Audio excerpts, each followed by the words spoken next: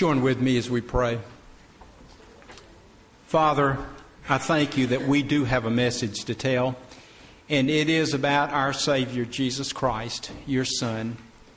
As we begin to celebrate Christmas, Father, I pray that truly your Son would be at the focus of this celebration.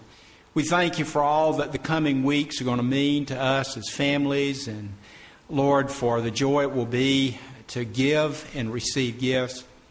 But Father, remind us again that the reason for the Christmas celebration is your Son, Jesus.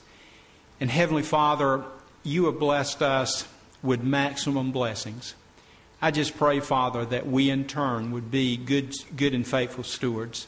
I thank you for every person that has come. I thank you, Lord, for the young lady who will be baptized at the end of this service. And Father, just pray in these moments as we open your word that your Spirit will teach us what you desire that we would become in following your Son. In his name we pray. Amen. For the last 2 Sundays, we've been looking at the biblical concept of stewardship.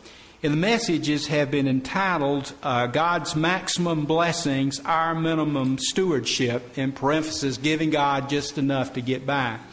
Folks, Thanksgiving and Christmas are such wonderful times of the year. Thanksgiving reminds us of all the many, many blessings that God has truly given us. And Christmas reminds us of the greatest blessing of all, God's own Son coming to live on this earth, to die on a cross, to be buried, and to be raised on the 3rd day, and to ascend back into heaven. Thank God he's coming back again at a time that he is appointed. But folks, as you and I think about God's maximum blessings, we need to look at the concept of stewardship and see what we're doing in being faithful to God.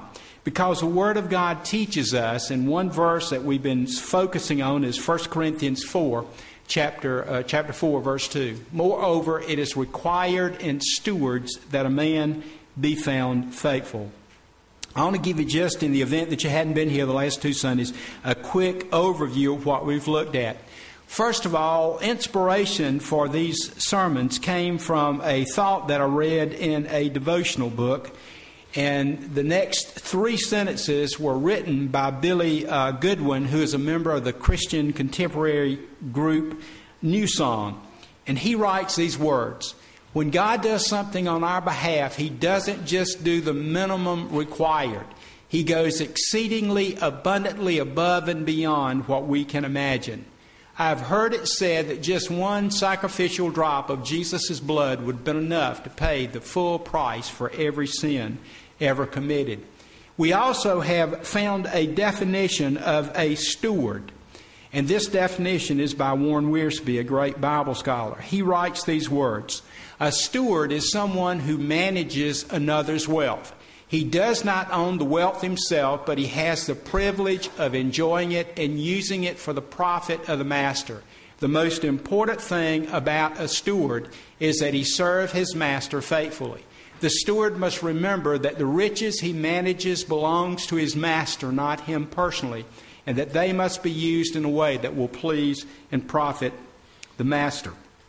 We've also pointed out there are 2 very important steps in becoming a faithful steward. Step number 1, we must believe and commit ourselves to the biblical fact that God has a plan for our lives, as individuals, as a family, as a church, and also as a nation. And step 2, we give ourselves to the Lord to become a blessing to others. We must never forget that stewardship is an act of God's grace in us that results in our helping others in Jesus' name. And we pointed out that it seems there are at least 5 areas of Christian stewardship. And I know that perhaps when we began this study, y'all thought, well, he'll have money first. And folks, I want to point something out. One of the problems, I believe, one of the weaknesses we have as Christians as we look at stewardship is just relating to money. But folks, stewardship relates to all of our life. But here's the 5 areas of Christian stewardship. Last Sunday, we looked at giving our bodies and our minds to the Lord Jesus Christ. You remember we read out of Romans chapter 12, verses 1 and 2. that we present our bodies to the Lord, a living sacrifice, that our minds would not be conformed to the standards of this world, but transformed by the Spirit of God. So last week we studied about giving our bodies and our minds to Christ for His kingdom's work. Today, and we've got 4 left, and at the 8:30 service we only got through the next 2, okay? But the other 4 remaining are finances, material possessions, number 2. Number 3, our time. Number 4, our talents and spiritual gifts. And number 5, our witness for the gospel. Well, folks, let's look at the area of being stewards in finances and material possessions. And before I go any farther, and if you're a visitor here, please tune me out for just a second, okay? Members of this church family, I want to thank you for your faithful giving to the Lord through your tithes and offerings and other ways you give to the Lord in this church. The last couple of years in our nation has been a very hard time for many, many folks. Thank God that most of us still have jobs, and most of us still have a weekly paycheck that's coming in. But folks, you have been so faithful. This past year we had adopted the largest budget that we've ever adopted, and I just praise the Lord that it seems that all of that is worked out and finances have come in. God has been blessing. And again, I'm not saying that to toot our horn as a church. I'm saying that to praise and honor the Lord. Because if we seek His will, if we seek to be in His will, God will provide our needs. Can I have an amen to that? He will provide our needs. But folks, it is not just about money. It is about giving everything we are and have to the Lord. But let's focus in for just a few minutes on finances and material possessions. Stewardship of our finances involves several different things. First of all, stewardship of money acknowledges that God owns everything. Folks, what we have is only temporary. What we have materialistically or monetarily has been given to us by God for this life's journey. That's it. Folks, we're not going to need money in heaven, and I thank the Lord for that, because right now my pockets aren't real full, and I'm sure yours aren't either. And I'm so grateful to God that the blood of Jesus Christ is the way that we get into heaven, not by our bank accounts. Can I have amen to that? Is that not true? But folks, stewardship acknowledges that God owns everything. And when God is our Lord and Master, then money will become our servant. And we will use the resources that God has given us in the will of God. But let me point out the reverse to be true, that if God is not our master, then we will become servants of money. And we'll begin wasting our lives instead of investing them. An anonymous person, and I don't know when this was first written, but an anonymous person wrote this definition of money. Please listen to it. Money is an article which may be used as a universal passport to everywhere but heaven, and as a universal provider for everything except happiness. Folks, there are at least 2 things that money cannot buy: our way into heaven and personal happiness. And so you and I must break away from the concept of the world and see what God desires that you and I do as financial stewards. Christian stewardship also goes beyond paying God a tithe of our income and then using the remainder as we please. True stewardship means that we thank God for everything that we have, and we use everything as He directs. Now, folks, again, this is not just something that I'm using to try and get you to give more money to the church, but I'm trying to get us to understand the biblical concept of where our blessings come from and how we are to use them. And let me go back to Deuteronomy chapter 8, verses 11 through 18. These verses are going to be on the screen, on the overhead. And let me kind of set this up. Moses is leading the people of Israel to the promised land. But for 40 years, they've wandered in the wilderness. They've griped, spit, sputtered, complained. like most of us do. And God told them that they had forgotten him. He had blessed them, but they had forgotten him. And listen to these warnings in Deuteronomy chapter 8, beginning with verse 11. Take heed lest you forget the Lord your God by not keeping his commandments, his ordinances, his statutes, which I command you this day. Lest when you have eaten and are full, and have built goodly houses and live in them, and when your herds and flocks multiply, and your silver and gold is multiplied, and all that you have is multiplied, then your heart be lifted up, and you forget the Lord your God, who brought you out of the land of Egypt, out of the house of bondage, who led you through the great and terrible wilderness, with his fiery serpents and scorpions and thirsty ground where there was no water, who brought you water out of the flinty rock, who fed you in the wilderness with manna which your fathers did not know, that he might humble you and test you to do you good in the end. Beware lest you say in your heart, my power and the might of my hand have gotten me this wealth. Now listen to verse 18. You shall remember the Lord your God, for it is he who gives you power to get wealth. It is he that gives you power to get wealth, that he may confirm his covenant which he swore to your fathers as at that day. Folks, listen. It is God who gives to us all the blessings that we have. And when you and I give God 10% of our income, it is the way that we begin to show faithful stewardship to the Lord. But folks, you and I need to remember that God should not only receive the 10th, but God should be in control of the remaining 90%. And the Bible teaches that when we are a wise steward, Jesus will use what we give him to win souls in the kingdom of God. And folks, I want to pause right there and say this. I thank God for the faithful giving to this church. And sometimes we go through dry spells where it doesn't seem like we're accomplishing a whole lot, especially in seeing people come to know the Lord.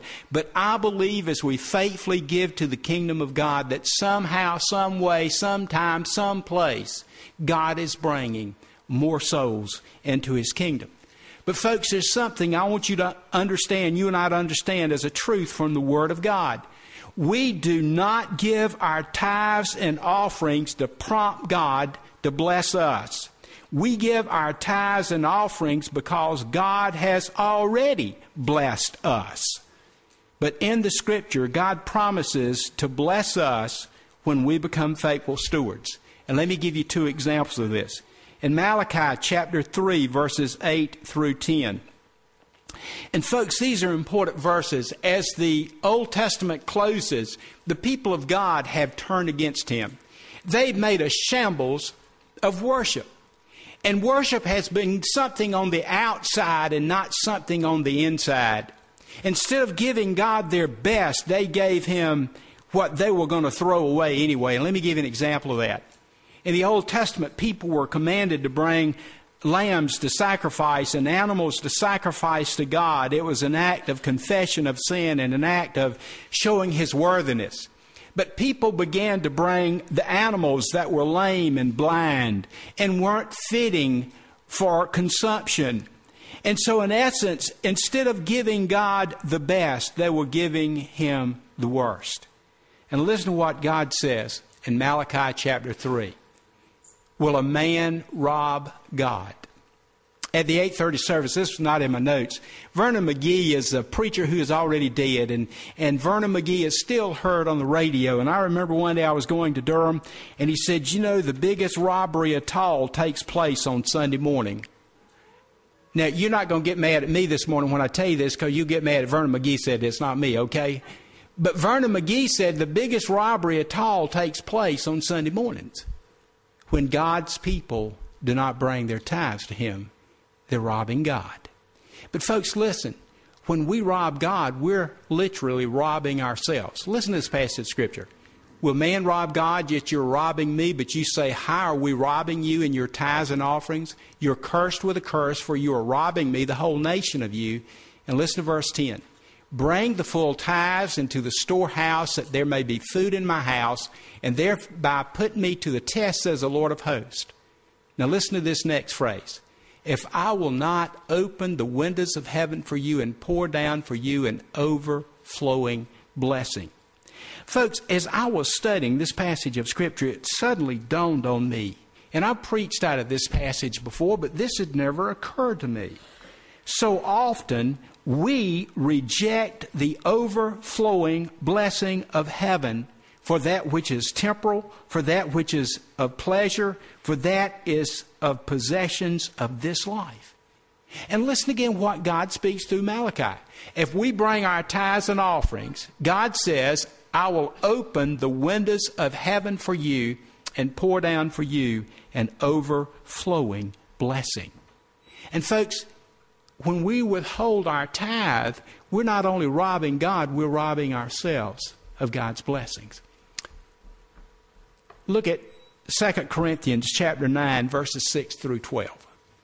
And again, you remember we've made mention of 2 Corinthians, especially chapter 8, talking about the Macedonian Christians, how liberal in giving they were, but they first gave themselves to the Lord.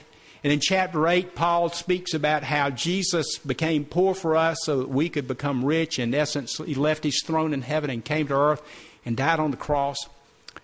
But as that book continues, the money that is being taken up for the saints back in Jerusalem, for the Christians who had lost everything because they had professed faith in Jesus Christ, and they were gathering an offering to take back to the saints. Listen to what Paul says. The point is this: he who sows sparingly will also reap sparingly, and he who sows bountifully will also reap bountifully. Each one must do as he has made up his mind. Now, folks, listen to this verse, because I think this removes pressure from a preacher on you. Don't do this because I'm telling you this is what you should do.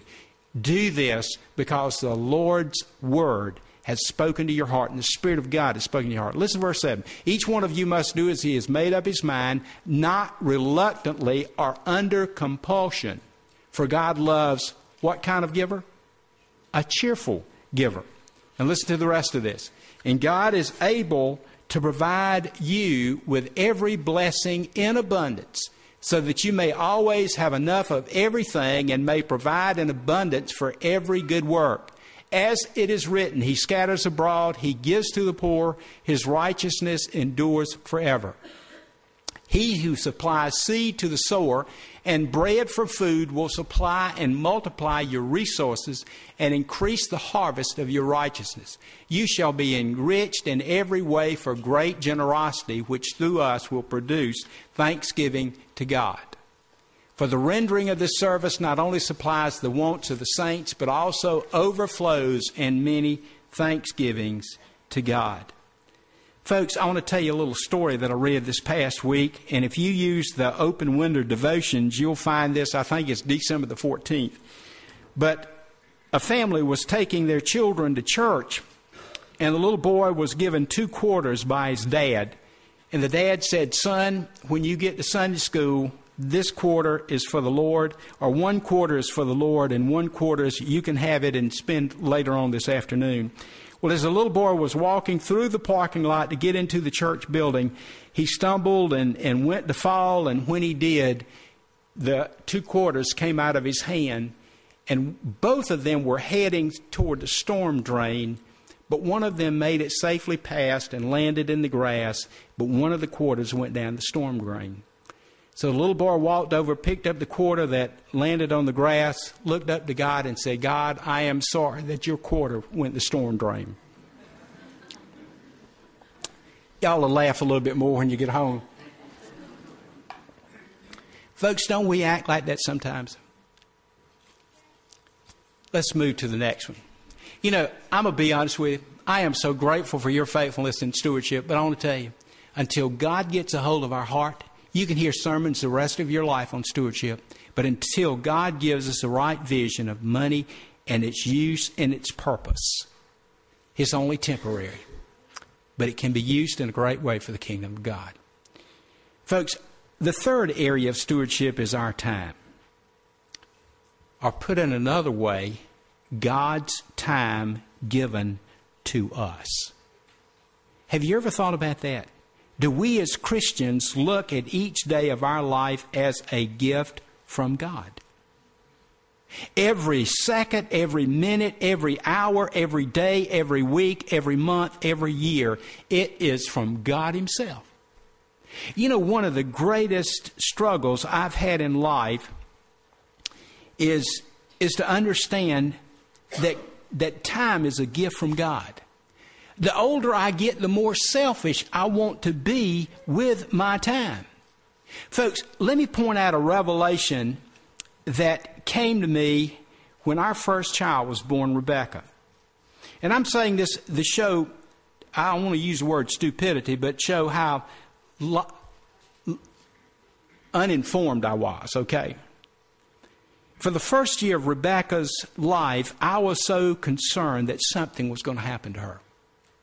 I was afraid that she would die in her sleep. I was afraid that something might happen and I wouldn't be there to give her safety. I wouldn't be there to help keep her alive. And so every night when she would go to bed, before I would go to bed, often I would walk in, I would tiptoe into her room, and I would look at her sleeping to make sure that her chest was moving so that I would know that she was breathing. If I got up during the night, I would always go to her room to check her and make sure that she was still alive. And folks, I want to tell you, that was one of the most anxious years of my life. And finally, one night, God impressed on my heart that each day of Rebecca's life and each day of my life was a gift from God. And God convinced me to stop worrying. And God helped me to understand that He never sleeps. So He would watch over Rebecca while I got some sleep myself. But the bottom line was this: He is the giver of life. And folks, that's a simple, but it is a very profound truth about life. Life itself, time, this hour, this day, they're all gifts from God. And folks, just like our money is a gift from God and our talents are a gift from God and the gospel is a gift from God, the gifts He has given us, He expects us to use them for what? For the glory of Himself. Do we use our time for the glory of God?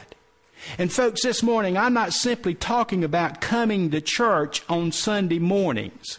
Although the Word of God encourages us, God Himself expects that we be a people that worship Him. We worship Him because He loves us, and worship expresses that love back. But let me ask you something. Are we faithful stewards of the time that God has given us? And again, please hear me from a pastor's heart. And again, this is not simply about coming to church, about coming to Sunday school, or going to church programs, but about giving our lives to serve the Lord. Outside of the time that we spend in this building, whether it's on Sunday or Wednesday or whatever other time you and I come to this place, other than the time that we're here, do we give any other time to God? And folks, I have been very foolish in my thinking in recent years. I keep thinking that in less than 6 years, I'll be 66 years old and I'll be able to retire and back away and I can live happily ever after. And that is so foolish, because maybe that's not God's will for my life. Maybe I'll not live another 6 years. But folks, let me tell you what has really kind of turned my thinking around. And it was Reverend Tom Holtzclaw. Many of you know Tom. I don't want to call Tom a retired Methodist preacher. I don't think Tom's ever going to retire. And one day, Tom and I just passed, I can't remember if this happened at a hospital or where we were at. And Tom's already reached retirement age, but he continues to preach and teach and work and visit and serve the Lord. And I saw Tom and I said, Tom, when are you going to retire? And Tom said this. If I serve Jesus until the day I die, it will not be enough to thank Him for all of His love and His blessings. And that gave me a whole new outlook. And I pray that it's going to give us the right outlook about time. Folks, every day is a gift from God. You know, we've gotten caught up in this idea of me time. Have you ever said that? I have. I need some me time. And folks, maybe we do need some time alone and time away from the ordinary, everyday circumstances and pressures we face. But do we take time away from God? Folks, in light of all of God's love and blessings on us, are we giving our time to God? Because you see, our life now, until He calls us home, is to be given to God. Listen to what Paul says in Ephesians chapter 5, verses 15 to 17. Listen to this.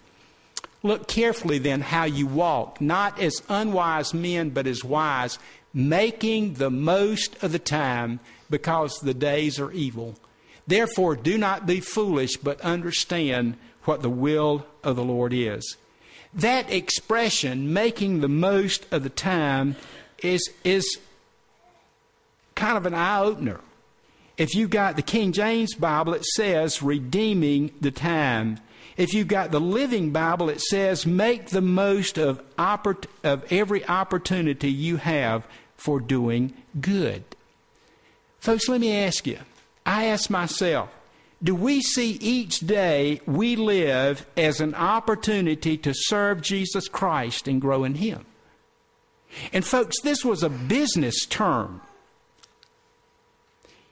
In the Roman world, redeeming the time meant buying up the opportunity. Now, folks, this is a whole nother different sermon. And I'm not knocking you if you got up at midnight and went shopping the day after Thanksgiving.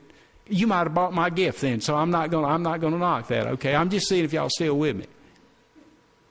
But just as we would be so excited about getting a bargain and getting the opportunity to buy something at less than wholesale, or I guess that would be the word. Folks, how about daily living? Are we excited about getting an opportunity to serve the Lord Jesus Christ? You probably heard this joke before, and I was so worried about this message, I thought I'd better tell a couple of jokes to keep everybody awake, okay? You heard the story about the two men who went fishing one Sunday morning? And as they were fishing, a cold rain set in. And one man finally looked at the other and said, if I'd have known it was going to rain, I would have gone to church, wouldn't you? And the other man said, my wife's sick at home. I'd have had to stay with her. Y'all are hard this morning, I'm telling you. You know, so often if there's anything else we can do except do something to honor the Lord, that's what we choose, isn't it? And again, I'm not trying to be critical. I'm simply trying to point something out. Let me make some observations and we'll close, okay? Outside of time at church, do we give God any other time during the week, such as, do we spend time alone with God in His Word and in prayer? You know, I hope Jesus will not be a stranger to any of us when we look at Him face to face. It's so easy to do a lot of talking about serving the Lord and being with Him, but when it gets down to saying, God, I'm going to cut the TV off, I'm going to cut the radio off, I'm going to cut the computer down, shut it down. God, I want some quality time with You. We put off.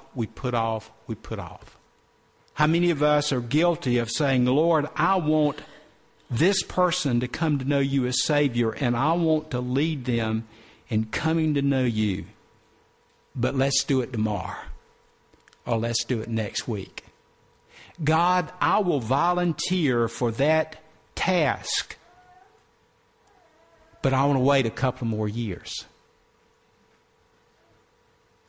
And folks, what about time spent in sharing Christ's love with others? I'm not necessarily just talking about sharing the love of Christ with a lost person. Our lives are passing us by. Are we living as Christian spouses? Are we living as Christian parents? Are we spending quality time as a Christian with our family? Are we building relationships with the lost and needy and discouraged and sad and lonely? And I know that doing this is very hard, and let me give you 3 reasons, and we'll close. First of all, Satan does not want us to give our time to God. Doesn't take long to figure that out, does it? You try and have a personal devotional time and prayer time in your life. How many of us have tried it and we just threw our hands up and quit? There's always some distraction. There's always something going on. There's always something that would frustrate us. There's always the attitude that it won't do any good anyway. Time spent with God is the most transforming time in our lives. And secondly, it's hard because Satan desires that you and I be self-absorbed, self-centered, lavishing all our time on ourselves. And that fleshly, worldly nature, even within us as Christians, gives us the mindset that this life belongs to me. How many of us are hung up in that? This is my life, and I'll do with it what I please. We pursue pleasure and self-gratification and self-glory. But folks, let me remind you the words of our Lord. Several Sundays ago, you remember we were preaching out of Mark chapter 1. And Jesus told those fishermen, he said, "Follow me, and I will make you become fishers of men." I will make you become. You see, the Christian life is truly a journey in which Christ wants to draw us closer and closer to himself, and then one day he calls us home. That following him is a process of giving not only our body and minds, our finances, our talents and gifts, but it's giving our time. And in a world in which we are so hard-pressed to find time for everything we want to do, we need to make sure that we make time for the things we should do. And that is to be faithful stewards of God's time. Let's pray. Heavenly Father,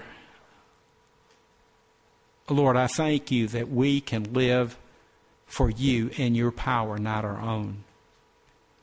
And Father, we are bombarded with reasons not to give ourselves to you.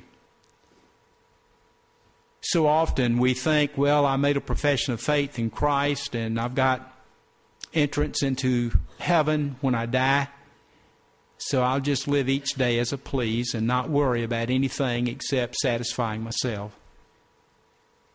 But Father, I pray that you'll help us see that the greatest blessings come in life as we pick up our cross, as we deny ourselves, and as we follow you.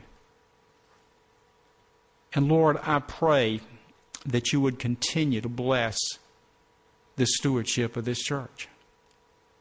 Lord, help us to see as much greater than giving money. It's giving all that we are to the Lord Jesus Christ for his honor and for his glory. And so I just pray, Father, that you'll continue to work in our hearts and lives. I pray, Father, that through this journey of growing as a Christian and becoming more in Jesus' image, that, Lord, we will surrender everything to you. And Lord, as we stand together in just a moment and sing a hymn of invitation, I pray that if there's someone here who needs to make a new commitment to you, Father, maybe a first-time commitment. Maybe there are those here that have trusted you as Savior in recent weeks, but they've never professed it before men. Lord, I pray that you'll give them the courage to come down the aisle and say, I do believe that Jesus is the Son of God, and I've asked him to come into my heart and be my Savior. But Father, for us as Christians, Lord, help us to make a new commitment to you. Help us, Father, to be found faithful stewards. For we ask in Jesus' name. Amen.